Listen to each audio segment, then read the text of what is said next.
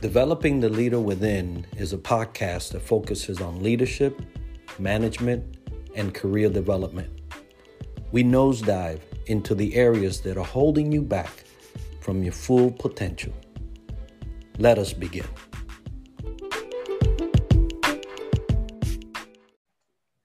Welcome back, everybody, to another episode of Developing the Leader Within. I'm Enrique Acosta Gonzalez, your host, and today I have Norman Wolfe with me. He is the CEO of Quantum Leaders and an author of a book that I just love.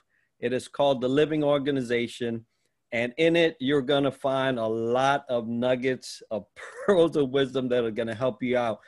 Norman, welcome to the show, and thank you for being with us. Oh, it's my pleasure, Enrico. Thank you for having me. I really enjoy, I'm looking forward to this conversation a lot. All right, great. Well, we were talking in the background and also throughout the months because we've been working on this for a little bit. And we decided to talk about identifying your soulful purpose. Now, this is something that is near and dear to my heart because as I was sharing with you, I believe the leadership definition has been skewed a little to kind of be basically a stumbling block to leaders. They don't understand that leadership starts when you open your eyes. That's how I view it. It's when you open your eyes that leadership starts. If you cannot start it there, then by the time you get to your job site, by the time you get to engage with people, you've already missed out on all the blessings that it is to be a leader. You're only working on your current job, your current task, and you miss all the cues of what it is to be a full leader. So in the holistic viewpoint, I try to take it from there. But in talking about identifying your soulful purpose, that's one of the things that makes leadership so fun. When you have identified that this is your purpose, and when you can tie yourself to that, I think that leadership will be a whole lot more pleasant for you and for those that you lead. So thank you, first of all, for that wonderful book. And second of all, for this that we're about to engage. Thank you, Enrique. Yeah, so let's talk about my soulful purpose. How did I end up doing what I'm doing? It actually started probably unconsciously when I started work when I was a young man back in 1969, 1970.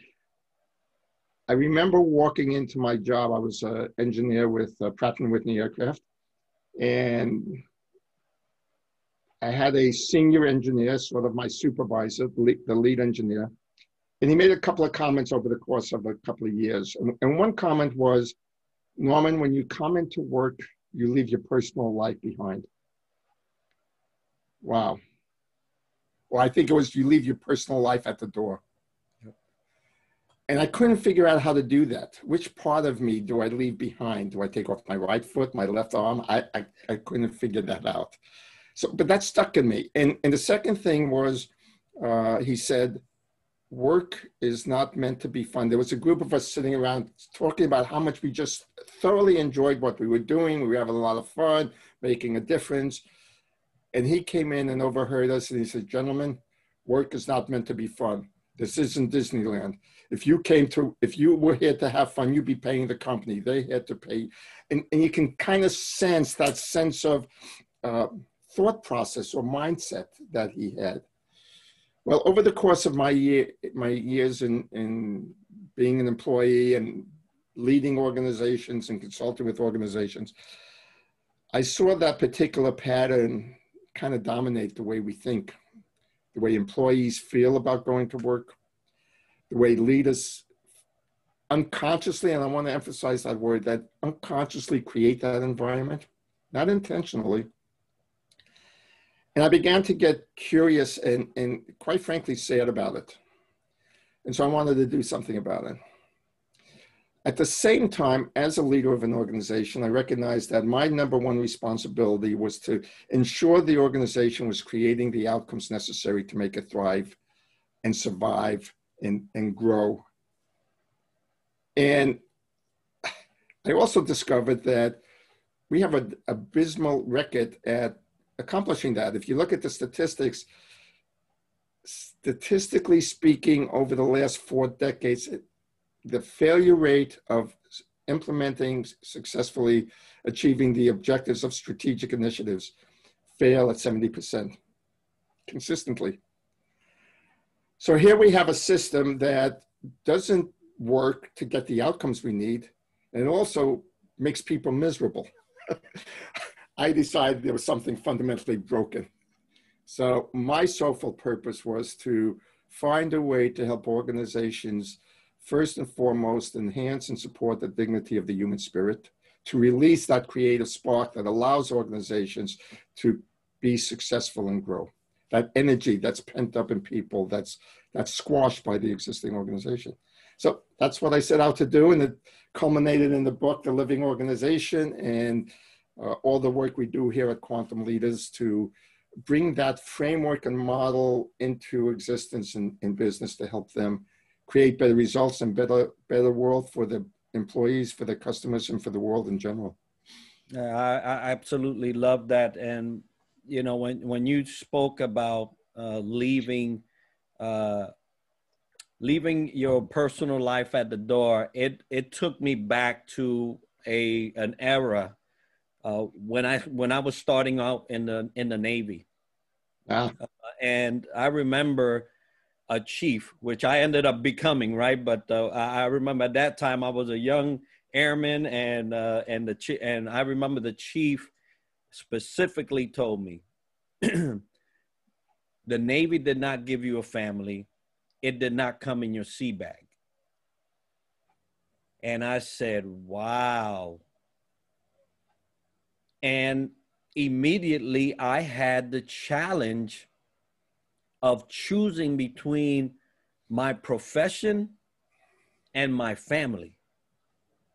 And how does a young, 18, 19-year-old, decide, who takes priority? But when you said that, it also brought to my mind the fact that these are the things that make work less human. Absolutely. These are the things that remove the heart out of the workplace. And so Absolutely. No wonder Absolutely. We are having issue upon issue upon issue when your company is made of people and they cannot separate the two. And the funny thing is, then I go home and I'm thinking I have to do the same thing when I go home. So how did your day go, honey? Never mind. Right. Don't worry. Right? Yeah, I leave work at work and I come. Who are we? We're schizophrenic society because of that, right? Bob Chapman wrote this wonderful book, and he tells a story about how he changed the culture of his organization. And he tells the story about a gentleman who said, because I am now being treated as a whole human being at work, I find my life at home being much more connected with my family. So just what you said. I mean, it's a wonderful story of how we are whole human beings, whether we like it or not. And when we're forced to bifurcate ourselves, to split ourselves in half, we talk about work-life balance. Well, excuse me, but I only have a life. I don't have a work life and then a life. I mean, it doesn't make sense, right? When you think about it through that lens. And it comes from, if I may get into a little bit of the model, it comes from some fundamental, what I call paradigms, or you can call them mindsets, the way we think about the world. And when we think about the world of organizations as if it's a machine, there's a lot of what I call byproducts to that way of thinking. One of the byproducts is what we're just talking about, right?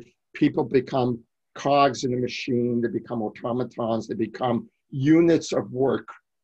We even talk about them as FTEs, full-time employees, right? Units, fungible, exchangeable parts that if one breaks down, we get another one and replace it, right? That's the way we think about an organization. Even in our planning, when we do our budgets, we think in those terms. Well, there's byproduct results of that, which we've been talking about. I think the most significant one, since we're here to talk about leadership, is the role of leader as defined in the machine paradigm is plan, organize, lead, and control. That means I, as the leader, am fundamentally here to program the machine. We call that strategy. And everybody else is here to execute what I, as the leader, or the leadership team, if you want to go that far, decides we should be doing. Again, byproducts, right? So if I am the leader and my job is to plan, organize, lead, and control, what does that lead for you to do? Well, just do, obey, follow, and report. Where's the creativity in that? Where's the innovation in that? Where's the ability to become resilient and agile in that? So we have this mindset that not only for the leader, but that mindset of the leader creates a mindset in the employees. And it's not just at work. Let me tell you, this is a societal problem because it's created from the day we go to school. We follow the rules. You know, we start off as young children. We follow the rules of our parents. Well, at the age of 2, 3, 4, 5, 6, appropriate. By the time we get to being 8, 10, 12, we should be learning to stand on our own, to make decisions, to learn how to manage risk and the risk reward, and to be able to apply our experiences to enhance our ability. But if you look at the way the schools work, up through high school and now even in college, all we're supposed to do is follow the rules, obey, learn the material, pass the test, and graduate. That's it. And then we go to work. And so we've been trained to say, okay, teacher, well, we start mom and dad, what do I do? Teacher, what am I supposed to do to be successful? Boss, what am I supposed to do to be successful? Two problems. One is we've got highly immature, dependent employees, dependent on the leader to make decisions and to tell them what to do. And we've got leaders who are burdened with the responsibility in the complex world of figuring it all out. What a sad state of affairs. So that's what we began to recognize. And the Living Organization Framework says, what if you shifted that? What if you started to see the organization as a person? And I mean literally a person, right? If you go into any organization, you'll notice it has various departments, and every department seems to have a personality, right? You can almost tell the engineering department will have a more analytical personality than the sales department, right? And we kind of we recognize that, but we don't do anything with it. But what if we actually began to look at the organization as a living person, and all the people, all the departments in it were individual people. And of course, the individual departments are made up of actual individual people. And we began to apply the principles we use, say, at home in our relationships to how we manage organizations. And we looked at the role of the leader as nurturing and cultivating the people to help them grow and develop collectively and individually. If our role was more to set the fundamental context, we call it, the reason why we come together as a group and what we're here to accomplish and who we want to make an impact for. Now, people call that mission, vision, values, but that's just a mental thing. And we look at it as an embodied state of being. And they're there to build community and to be of service. So we shift from plan, organize, lead, and control to context, development, community, and service. And that's the new role. And it gets to your point that you made at the very beginning, which I love. Leadership is a life thing. When I wake up in the morning, who am I being? That's the way we like to talk about it. Who am I being while I'm doing what I'm doing? Am I being a programmer of a machine? Or am I being a nurturer of a collective and the individual people within it? Yeah, thank you for that. And I came up with that when I started analyzing my soulful purpose. To your credit, when I started saying, Well, are you a leader when you show up to work, or so more like, and the question is more like, did your leadership start when you showed up to work, or did you bring leadership into work? I love that. Which is it's very two Totally different different. things. Yep. And so I started analyzing it from the perspective of when I first came in contact with the first human today, which would be my wife, right? Amen. Which, when I first came in contact with her, was I a leader to her? Yes. When I saw my children before Yeah. they started their day, was I a leader to them? Did I bring leadership to work, or did I put on leadership when I went through the first door of my job site, right? Which most people, they put on leadership. Absolutely. Absolutely. And so it's not a life thing. And that's why I referred to that.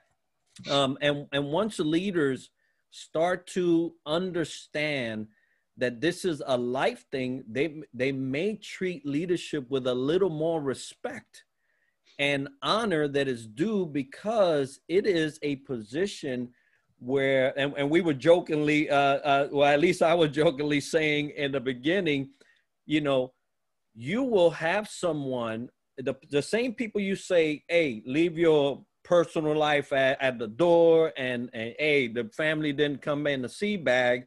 You're also making them go home and spend their dinner table time talking about you, because that's what happens. Yeah. Right. Yeah. Yeah. But I love what you just said. And you know, humanizing your organization is a benefit.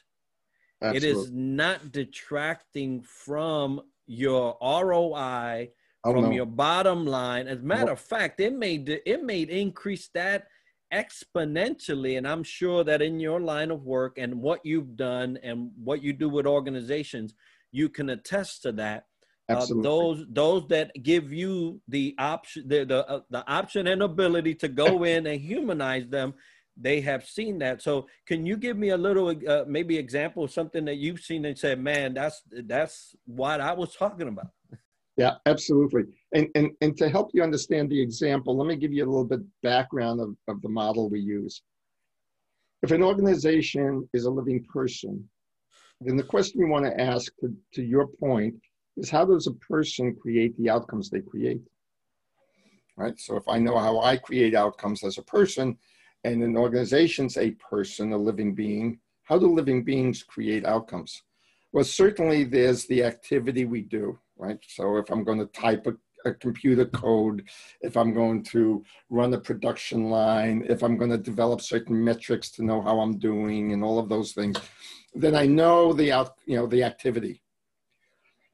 But human beings become a look, and that's, if all you had was a machine, that's all you would care about. And in fact, that's all we do care about, right? How do we streamline the operations, and how do we eliminate waste, and what are the right metrics that's going to incentivize people? That's our dominant way of thinking, the machine way of thinking. Human beings are kind of unique in that they also have this thing called relationships. And I won't go into long detail, I'll just give you a little taste of it. Imagine you have a group of people who are in conflict with each other, trying to get something done. That would be, from an energy point of view, that would be like energy out of phase, to use an engineering term, or simply we're spending so much time in the relationship domain that we're not getting any activity done. Versus an organization where people are harmonious with each other, where they support each other, where they feel supported by everybody else, where they can trust and have positive, harmonious relationships. And I'm not just talking about we like each other and we go to the movies together. There's just a sense of being together that I feel safe and supported. Right? Think about the outcome those people will produce. So relationships carry a huge weight in it. But there's this other element we call context, which is, simply put, and it really goes into your theme, developing the leader within. who am I being while I'm doing what I'm doing? What are my core belief systems? What do I think is possible and is not possible? How do I respond to life's events unconsciously, right? What am I, something happens and I respond to it, right? That's come out of my years of experience. Well, the same thing happens with organizations. They have this sort of internal, what we call psychic DNA patterns, that something happens, they respond without thinking, which is good because it makes us efficient. It's not good when it doesn't fit the current environment I'm in. Same thing with human beings, right? We live life, we learn to respond to life in certain ways that fits us well. As long as it's producing the outcomes, we keep doing it. When it doesn't, we get into conflict with life experiences, and that stimulates us to change. So we wrap that all up into a simple formula that says the impact we create is equal to the activity we do times the relationships squared, because that carries a lot of impact on our activity, to the power of context, because the context is sort of a defining energy field. That's a little background. Let me show you how I apply it. So when we go in and do a SWOT analysis, for example, most SWOT analysis focus dominantly on the activity we do. What are our strengths and weaknesses, and how do we do what we do, and where can we improve, and what are the opportunities in front of us, and so forth. But they don't consciously or explicitly pull out the relationship and activity in the context fields. I was working with one client, and they were having terrible problem meeting their milestones on getting new products developed. And so they kept promising things to customers, and they miss, promise, miss, promise, miss. So that was the activity problem. Well, when I dove down a little bit more, it became obvious that there was conflict amongst the executive team. They were bickering, and the CEO was getting frustrated because she couldn't get a team aligned, and no matter what she was doing, it wasn't quite working right. That was part of why she brought me in. So when I did the deeper dive into the context field, I discovered that half of the company, led by mostly the CEO, the company was centered around providing sales. It was a sales company for internet advertising. And it had developed this wonderful technology platform that gave them a competitive advantage to make sure they were getting the biggest bang for the advertising dollars that the customers, they can figure out the algorithms and all of that. The other half of the company, led by the IT guy, felt that the company wasn't a sales company that used a technology platform. It was a technology platform, and they should be selling the platform and marketing that. So he was prioritizing the enhancement of the platform, where not and deprioritizing the needs of the sales. When I presented those three things, we laid it out. Here are the issues around activity that you're struggling with. Here are the issues around relationship, and here are the context issues. The whole executive team went, "Oh, that's why we can't solve it, because we've got this fundamental split." Of course, being that the CEO was on the side of the sales, the IT manager had to either get on board or leave. He ended up choosing to leave. He really believed, and he went to another company to develop their platform, which is fine for him. And then the company got back on track and everything went well.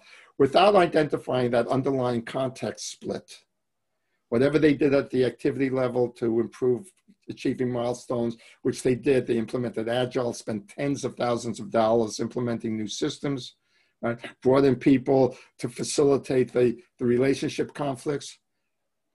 Nothing changed because fundamentally nobody was addressing the context. So there's an example of how important this is to be able to explicitly identify all three fields. We also do it in simpler terms. That was the company-wide, but you can do it for any challenge. We use what we call an ARC force field analysis. Here's the challenge. What are the activity, relationship, and context issues associated with it? It's that combination, and it ties right back to what you talk about, the leader within. Who am I being? What's my context? Am I waking up in the morning as a leader with a mindset of leader to develop and nurture the people I'm in? Am I waking up in the morning with a mindset that I put on my leadership role and I program the machine when I get to work, but at home I'm a different person. What's my context? And that changes everything.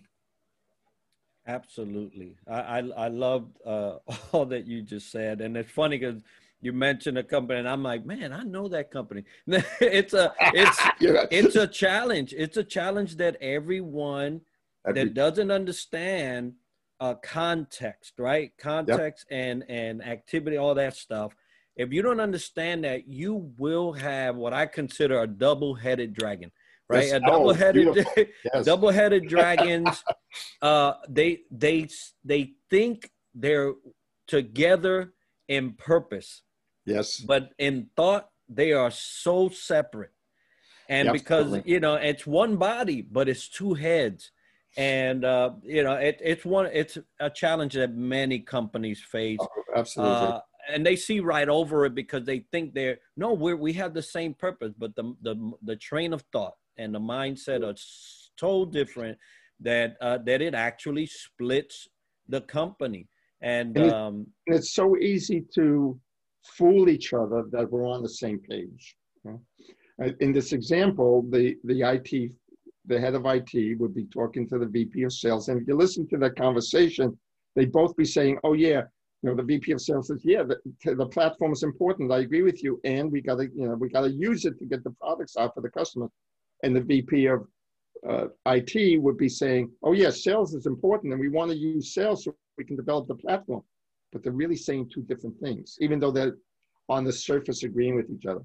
Because their underlying sense of being, the sense of who I am, my identity, and what's important to me to be safe and successful in life are way different, even though on the surface it looks the same. So if you don't get down and understand that, you're right. You got a two-headed dragon. It's a nightmare. Yeah, I've seen that nightmare once or twice. So, and you know what? It's not foreign to the military. Although in the military there are very, you know, there's the UCMJ. There's this one thing that kind of levels everybody out. There's orders and you obey them. You could ask about something, but there's still an order. So it's different in that aspect. But I have seen commands that have a two-headed dragon syndrome underlying. It's underneath. And a savvy senior enlisted leader can see that right from the beginning and address it. And that's the benefit of having that third spoke to the wheel of the chain of command, because if not, some things can go astray. But I'm loving this conversation, and I would love to continue to dive into this thing. What brought you to addressing the soulful purpose? Because in business, and we kind of mentioned it, right? Money talks, right? Money talks. Heart and soul, it's kind of one of those dance around. I hope you get it. I hope I hope you live a good life, but not here. So how did you implement some stuff like this in companies where the thought is money talks? Well, as I said in our previous conversations, I totally agree with the notion money talks. Too many consultants and others in the field, academics and so forth, talk about life as if profit and money are bad things. They're greedy. It makes people bad. It's the cause of why we're doing all this thing. And they don't recognize that we have to make money. Money is just a proxy metric. It's a proxy indication of how well we're serving the people we had to serve.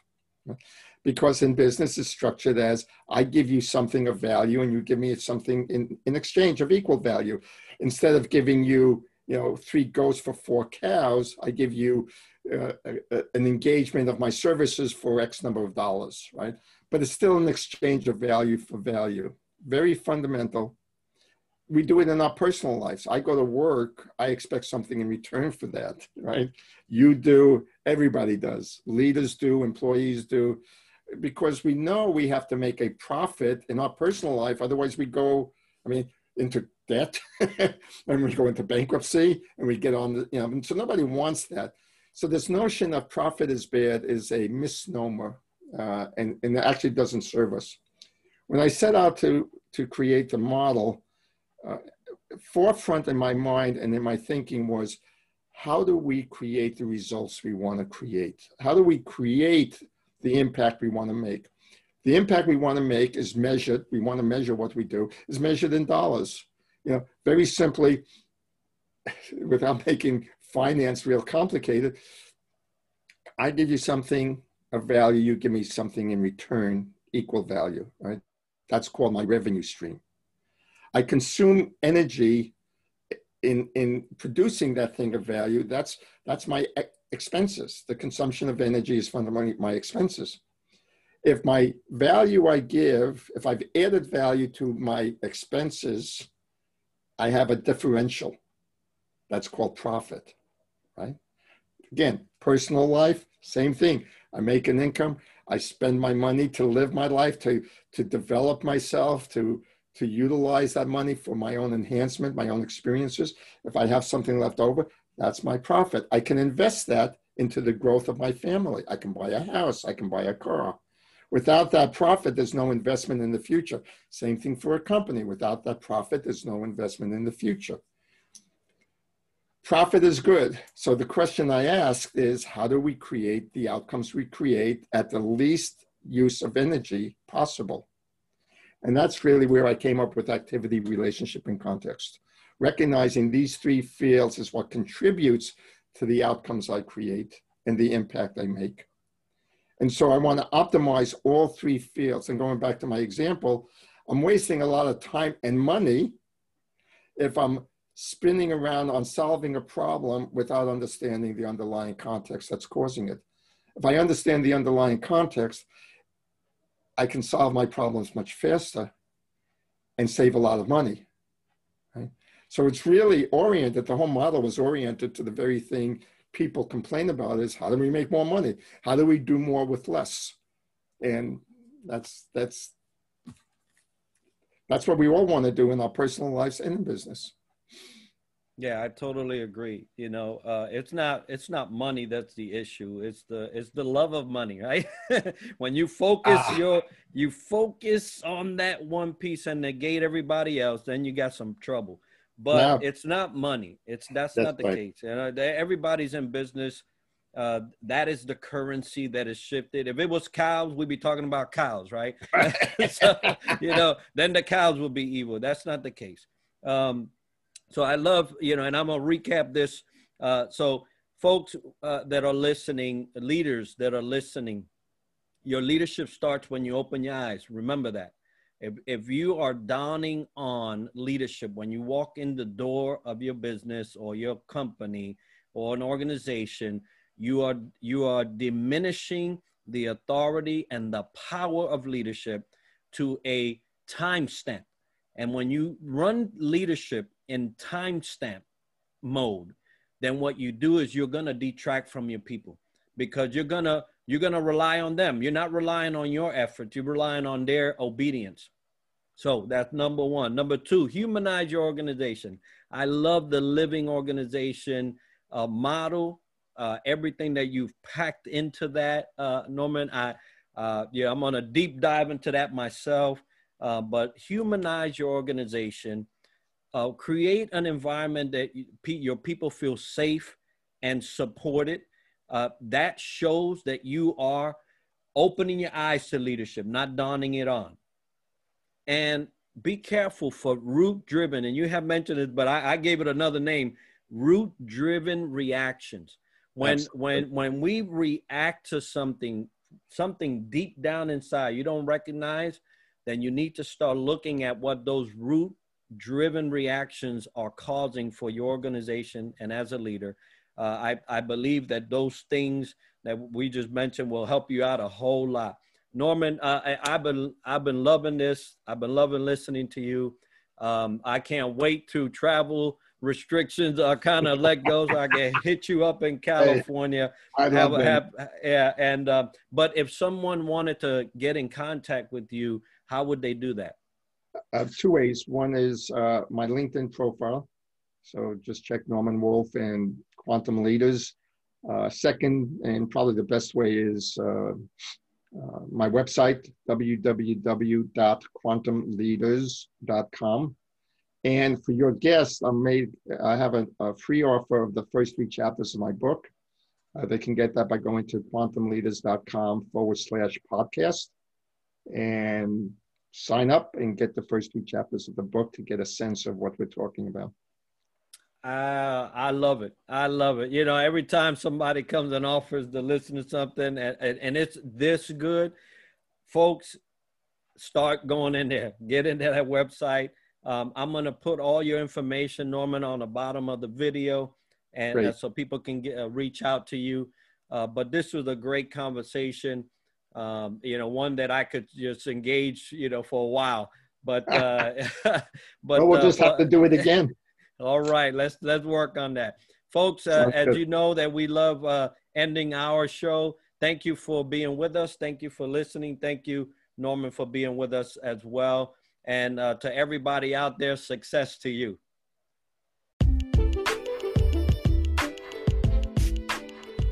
Thank you so much for tuning in.